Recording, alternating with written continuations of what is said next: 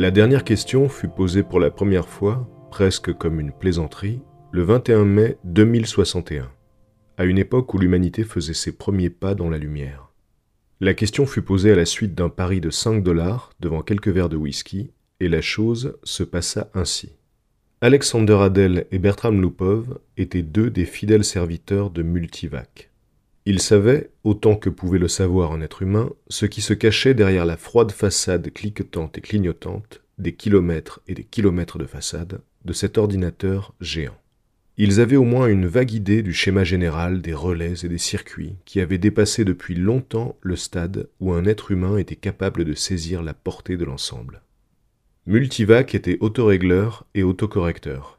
Il devait l'être car rien d'humain ne pouvait le régler et le corriger assez vite, ni même assez précisément.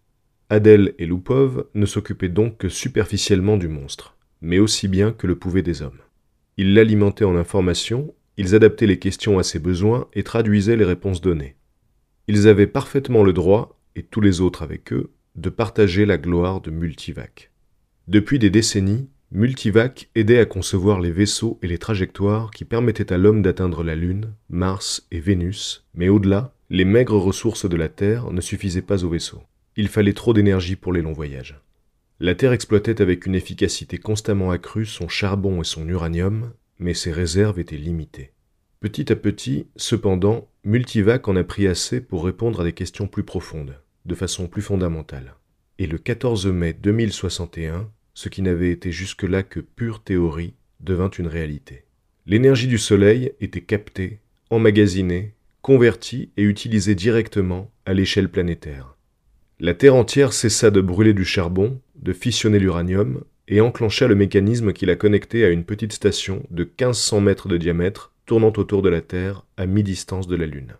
Et la Terre entière se mit à fonctionner grâce aux rayons invisibles de l'énergie solaire. 7 jours n'avaient pas suffi à ternir la gloire de cette réussite, et Adel et Lupov parvinrent enfin à s'évader de leur poste, pour se retrouver discrètement là où personne ne songerait à les chercher, dans les salles souterraines abandonnées où étaient construites plusieurs parties du gigantesque corps enfoui de Multivac. Livré à lui-même, marchant au ralenti, triant des informations à petits cliquetis paresseux et satisfaits, Multivac aussi avait mérité des vacances. Les deux garçons le comprenaient bien. Ils n'avaient pas la moindre intention, initialement, de le déranger. Ils avaient apporté une bouteille et leur seul souci, pour le moment, était de se détendre en compagnie l'un de l'autre et du whisky. « C'est quand même inouï quand on y pense, » dit Adel. Sa large figure était marquée par la fatigue. Il regardait les cubes de glace danser dans son verre. Toute l'énergie que nous pouvons utiliser gratuitement. Assez d'énergie, si nous voulions, pour fondre la Terre en une grosse goutte de fer liquide impur sans que l'énergie utilisée vienne à manquer. Toute l'énergie que nous pourrons jamais utiliser pour l'éternité. Lupov pencha la tête de côté. Il avait le chic de faire ce geste quand il voulait vous contrarier, et il le voulait maintenant, en partie parce qu'il avait dû porter la glace et les verres. Pas éternellement, dit-il. Oh, quoi, presque éternellement, jusqu'à ce que le soleil s'éteigne. Ça n'est donc pas éternellement. Bon, d'accord. Pour des milliards et des milliards d'années alors. 20 milliards peut-être. T'es content ?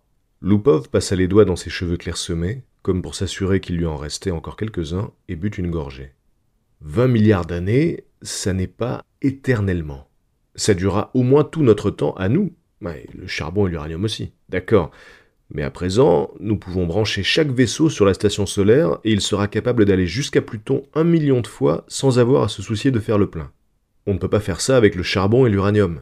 Demande à Multivac si tu ne me crois pas. J'ai pas besoin de demander à Multivac, je le sais. Alors arrête de débiner ce que Multivac a fait pour nous, dit Adel en s'emportant. Il a été très bien. Qui dit le contraire ? Ce que je dis, c'est qu'un soleil ne dure pas éternellement. C'est tout ce que je dis. Nous sommes tranquilles pour 20 milliards d'années, mais ensuite, dit Lupov, en pointant vers son camarade un doigt légèrement tremblant. Et va pas me raconter qu'on se branchera sur un autre soleil. Un silence tomba, qui dura un moment.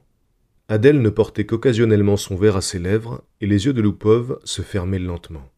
Il se reposait.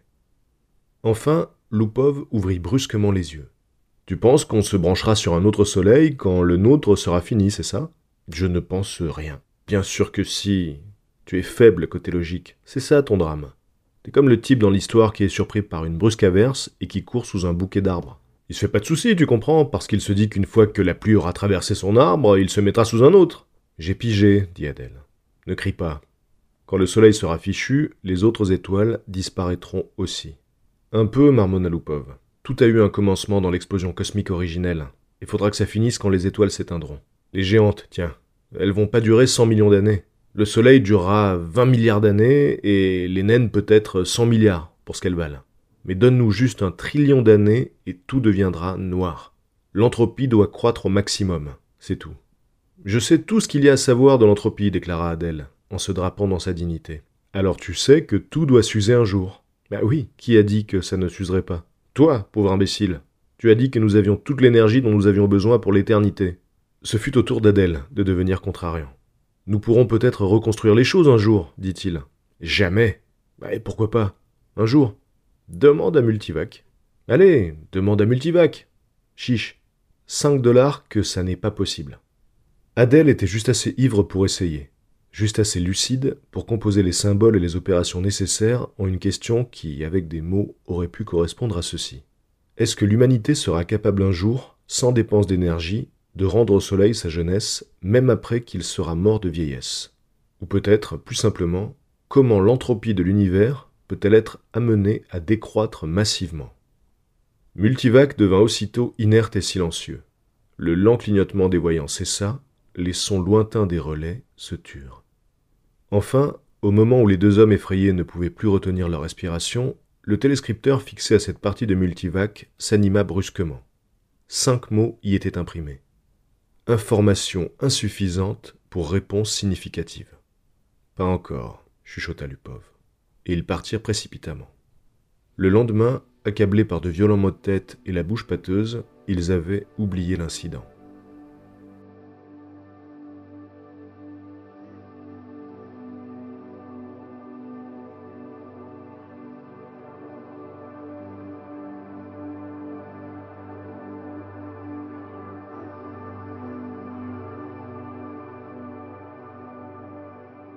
Gérode, Gérodine et Gérodette 1 et 2 regardèrent changer l'image étoilée dans le visipanneau, alors que le passage dans l'hyperespace se terminait dans son hiatus de non-temps.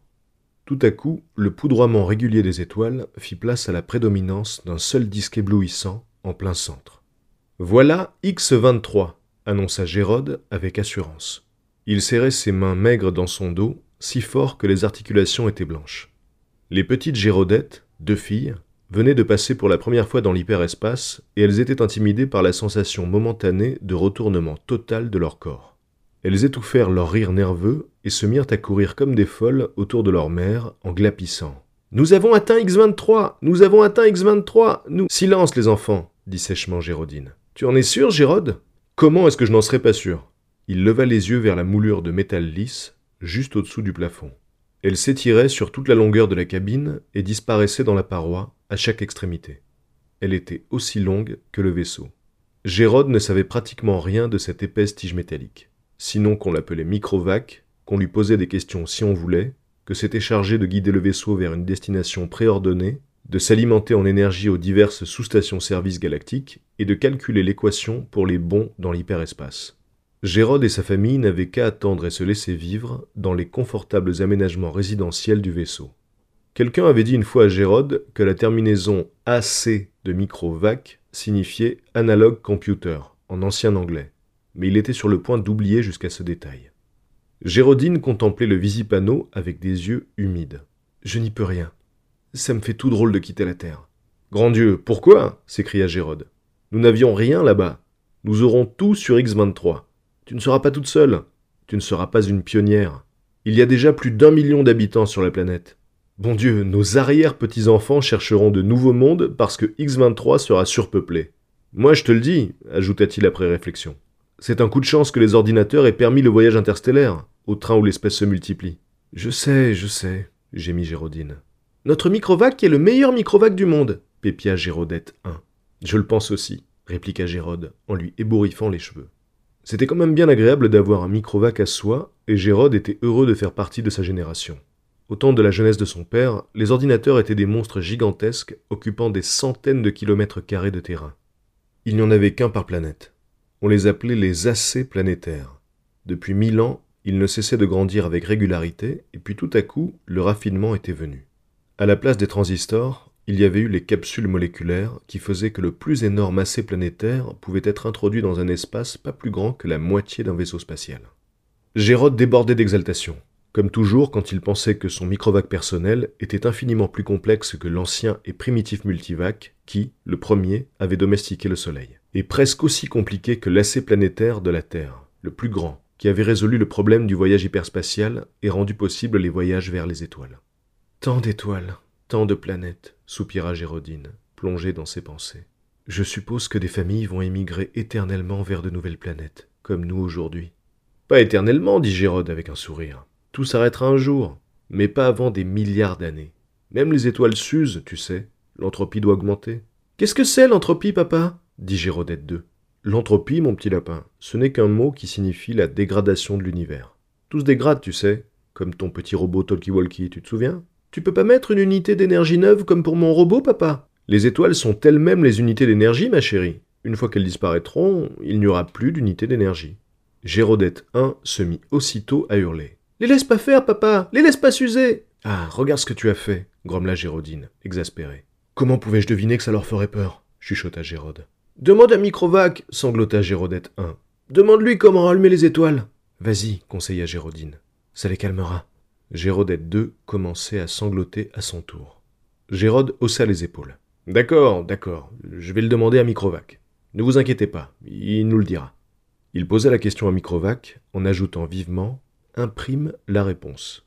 Gérode cacha dans sa main l'étroite bande de cellufilm et annonça gaiement « Vous voyez, le Microvac dit qu'il s'occupera de tout le moment venu. Alors ne vous faites pas de soucis. Et maintenant, les enfants, c'est l'heure de dormir. Nous serons bientôt dans notre nouveau foyer. » Gérode regarda les mots imprimés sur le cellufilm avant de le détruire. Information insuffisante pour réponse significative. Il haussa les épaules et regarda le visipanneau. X23 était juste devant lui.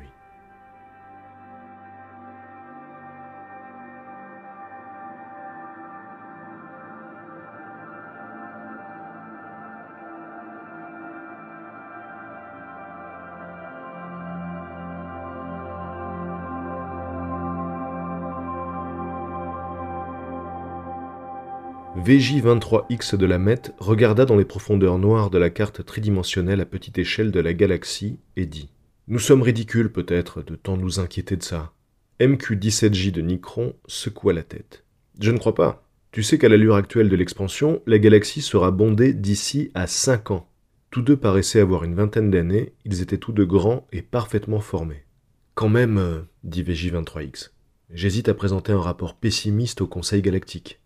Moi, j'en envisage aucun autre. Nous devons les secouer. » VJ23X soupira. « L'espace est infini. 100 milliards de galaxies sont là, à conquérir. Plus que ça. 100 milliards, ce n'est pas l'infini, et ça devient de moins en moins infini. Réfléchis. Il y a 20 000 ans, l'humanité a enfin résolu le problème de l'utilisation de l'énergie stellaire, et quelques siècles plus tard, le voyage interstellaire est devenu possible. Il a fallu à l'homme 1 million d'années pour remplir un petit monde, et ensuite seulement 15 000 ans pour occuper le reste de la galaxie. Or, la population double tous les 10 ans. Nous pouvons remercier l'immortalité pour ça, interrompit VJ23X. Eh oui, l'immortalité existe et nous devons en tenir compte. Je reconnais qu'elle a ses inconvénients, l'immortalité. L'Assai galactique a résolu pour nous beaucoup de problèmes, mais en trouvant comment vaincre la vieillesse et la mort, il a détruit toutes ses autres solutions.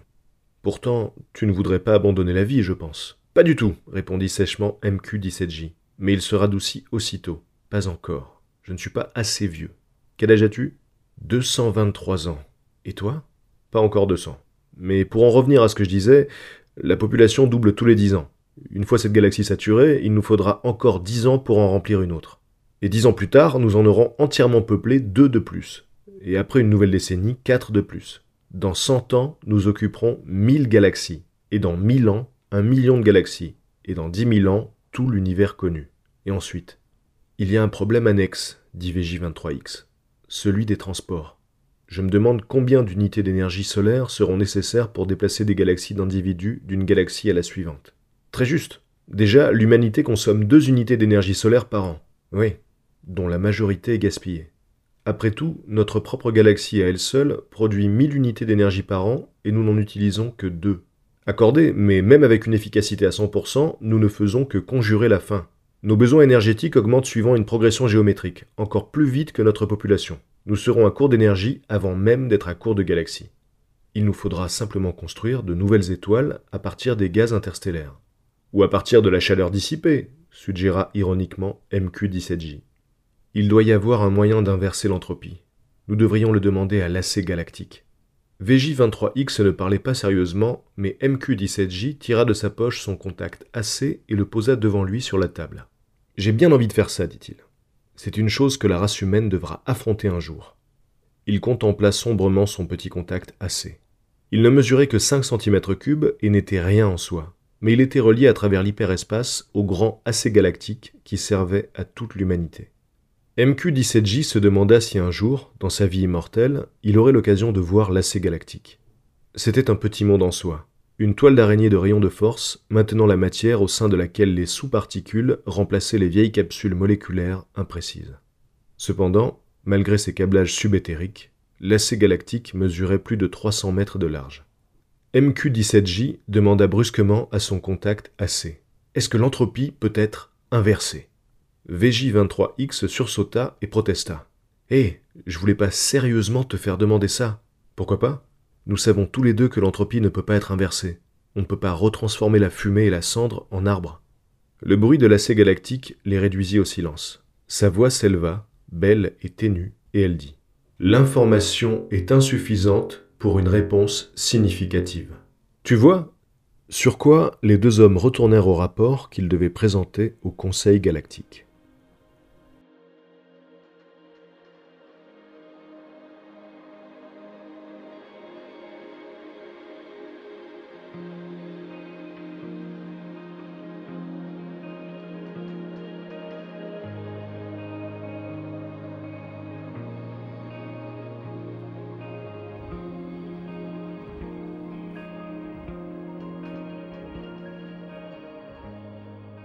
L'esprit de Z-Prime contempla la nouvelle galaxie avec un vague intérêt pour les innombrables bouquets d'étoiles qui la poudraient.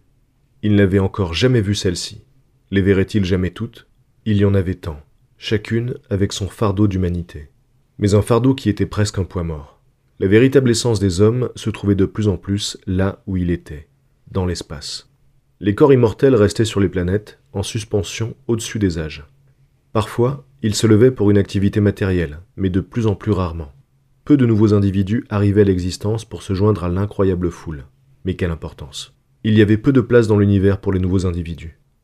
Z-Prime fut arraché à ses réflexions en croisant les vrilles impalpables d'un autre esprit. « Je suis Z-Prime, dit-il. Et toi ? Je suis Di-Sum-Woon. Ta galaxie ? Nous l'appelons simplement la galaxie. Et toi ? C'est comme ça aussi que nous appelons la nôtre. Tous les hommes appellent leur galaxie galaxie. Et rien de plus. Pourquoi pas ? Bien sûr, puisque toutes les galaxies sont pareilles. Pas toutes. La race humaine doit être originaire d'une galaxie particulière. Ça la rend différente. Laquelle est-ce ? Demanda Z-Prime. Je ne sais pas. L'AC universel doit le savoir. Si nous le lui demandions, je suis curieux tout à coup. Les perceptions de Z-Prime s'élargirent jusqu'à ce que les galaxies se rétrécissent et deviennent un nouveau poudroiement plus diffus, sur un fond beaucoup plus vaste. Il y en avait des centaines de millions, toutes avec leurs êtres immortels, portant toute leur cargaison d'intelligence, avec des esprits qui voyageaient librement à travers l'espace. L'une d'elles avait été pendant un temps, dans son vague et lointain passé, la seule à être peuplée par l'homme. Z-Prime mourait de curiosité de voir cette galaxie, et il lança « AC universel, de quelle galaxie l'homme est-il originaire ?» L'AC universel entendit, car sur chaque monde et dans l'espace, il avait ses récepteurs en préparation, et chaque récepteur conduisait à travers l'hyperespace à un point inconnu où l'AC universel se tenait au-dessus de tout. Z-Prime n'avait entendu parler que d'un seul homme dont les pensées avaient pu pénétrer à distance de sensation dans l'AC universel, et il n'avait décrit qu'un petit globe étincelant de 60 cm de large, difficile à distinguer. « Mais comment est-ce que cela peut être tout l'AC universel ?» avait demandé Z-Prime. Et la réponse avait été « Sa plus grande partie est dans l'hyperespace. Sous quelle forme ? Je ne puis l'imaginer. » Personne ne le pouvait, car le temps était passé depuis longtemps, Z-Prime le savait, où l'homme ne participait quasiment plus à la fabrication d'un AC universel. Chaque AC universel concevait et construisait son successeur. Chacun d'eux, au cours de son existence d'1 million d'années ou plus, avait accumulé les renseignements nécessaires pour construire un meilleur successeur, plus complexe, plus puissant, dans lequel sa propre réserve de science et son individualité seraient englouties. L'assez universel interrompit le cours des pensées vagabondes de Z' non par des mots mais par un guidage. L'esprit de Z' fut guidé dans la mer diffuse des galaxies vers une en particulier, qui se développa en un groupe d'étoiles distinctes. Une pensée vint, infiniment distante mais infiniment nette. Voici la galaxie originelle de l'homme. Elle était cependant en tout point pareille aux autres, après tout, et Z' réfréna sa déception. Di-Sum-Wun, dont l'esprit l'avait accompagné, demanda soudain « Et est-ce qu'une de ces étoiles est l'étoile originelle de l'homme ?» L'assez universel répondit « L'étoile originelle de l'homme s'est transformée en nova. C'est une petite naine blanche. »« Est-ce que les hommes qui l'habitaient sont morts ?» demanda Z' sans réfléchir. « Comme toujours dans ces cas-là, un nouveau monde a été construit à temps pour leur corps physique. »« Oui, naturellement, dit Z'. Mais il fut malgré tout accablé de chagrin.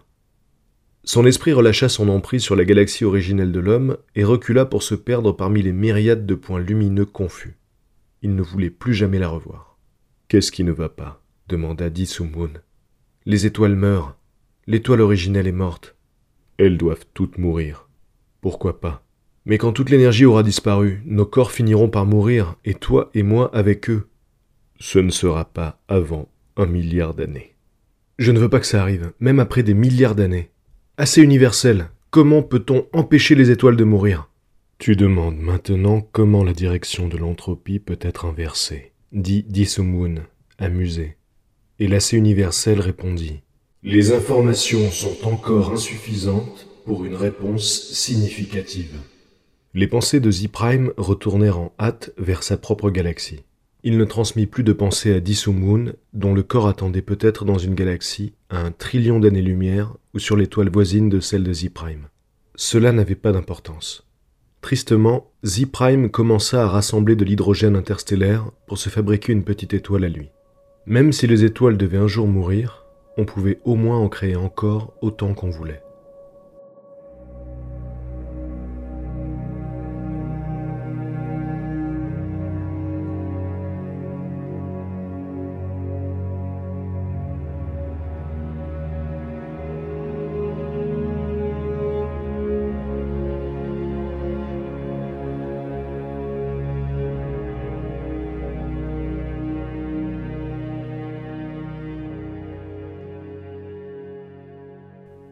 L'homme se mit à se considérer lui-même, car dans un sens, l'homme, mentalement, était un.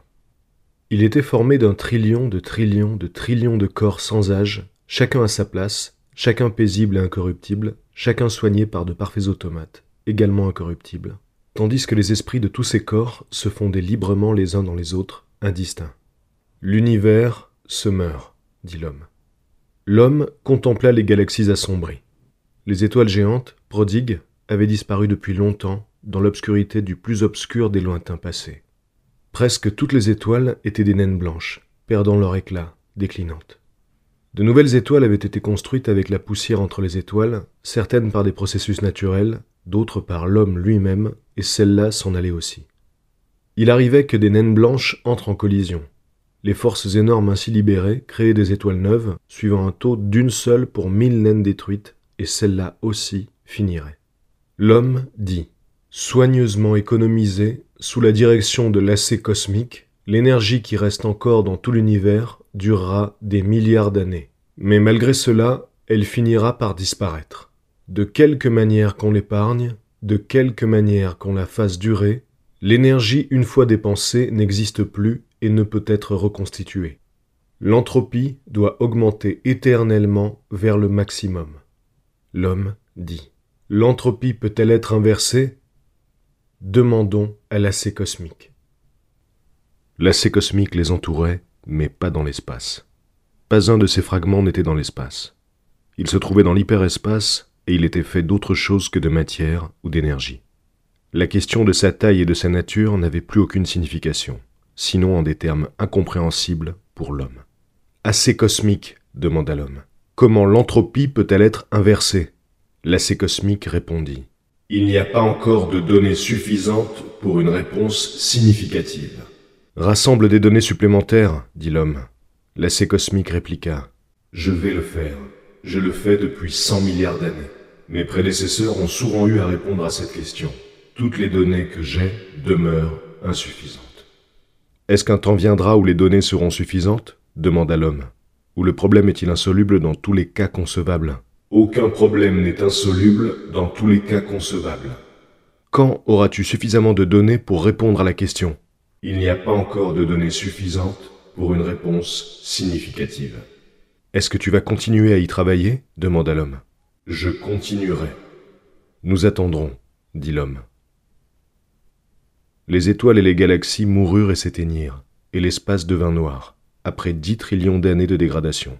Un par un, l'homme fusionna avec l'assez, chaque corps physique perdant son identité mentale de telle façon que ce n'était pas une perte, mais un gain. Le dernier esprit de l'homme hésita avant la fusion, en contemplant un espace qui ne contenait rien que les restes d'une dernière étoile obscure et une masse de matière incroyablement mince, agitée au hasard par les extrémités d'une vague de chaleur baissant, asymptotiquement, vers le zéro absolu. L'homme demanda « Assez, est-ce la fin ? Ce chaos ne peut-il être inversé une fois de plus en un univers ? Est-ce que cela ne peut être fait ?» L'assez répondit « Il n'y a pas encore de données suffisantes pour une réponse significative. » Le dernier esprit de l'homme fusionna, et seul l'assez exista, et cela dans l'hyperespace. La matière et l'énergie avaient pris fin, et avec elles, l'espace et le temps. Même l'assez n'existait plus que pour la toute dernière question, qui n'avait pas obtenu de réponse depuis qu'un technicien à moitié ivre l'avait posée, 10 trillions d'années plus tôt, à un ordinateur qui était à l'assez infiniment moins que ce qu'était un homme pour l'homme. Toutes les autres questions avaient obtenu des réponses, et tant qu'il n'y en aurait pas à cette dernière question, l'assez ne pourrait libérer son conscient. Toutes les données avaient été récoltées. Il ne restait rien à être absorbé. Mais toutes les données récoltées avaient encore à être collationnées et complètement rassemblées selon tous les rapports possibles. Un intervalle hors du temps y fut consacré, et il advint que l'assez apprit comment inverser la direction de l'entropie. Mais il n'y avait plus d'homme à qui l'assez pouvait donner la réponse à la dernière question. Peu importait, la réponse y pourvoirait par démonstration. Pendant une autre période hors du temps, l'assez réfléchit au meilleur moyen de s'y prendre. Avec soin, l'assez organisa le programme. Le conscient de l'assez embrassa tout ce qui avait été un univers et réfléchit sombrement à ce qui était maintenant le chaos. Pas à pas, cela devait être fait. Et l'assez dit « Que la lumière soit !» Et la lumière fut.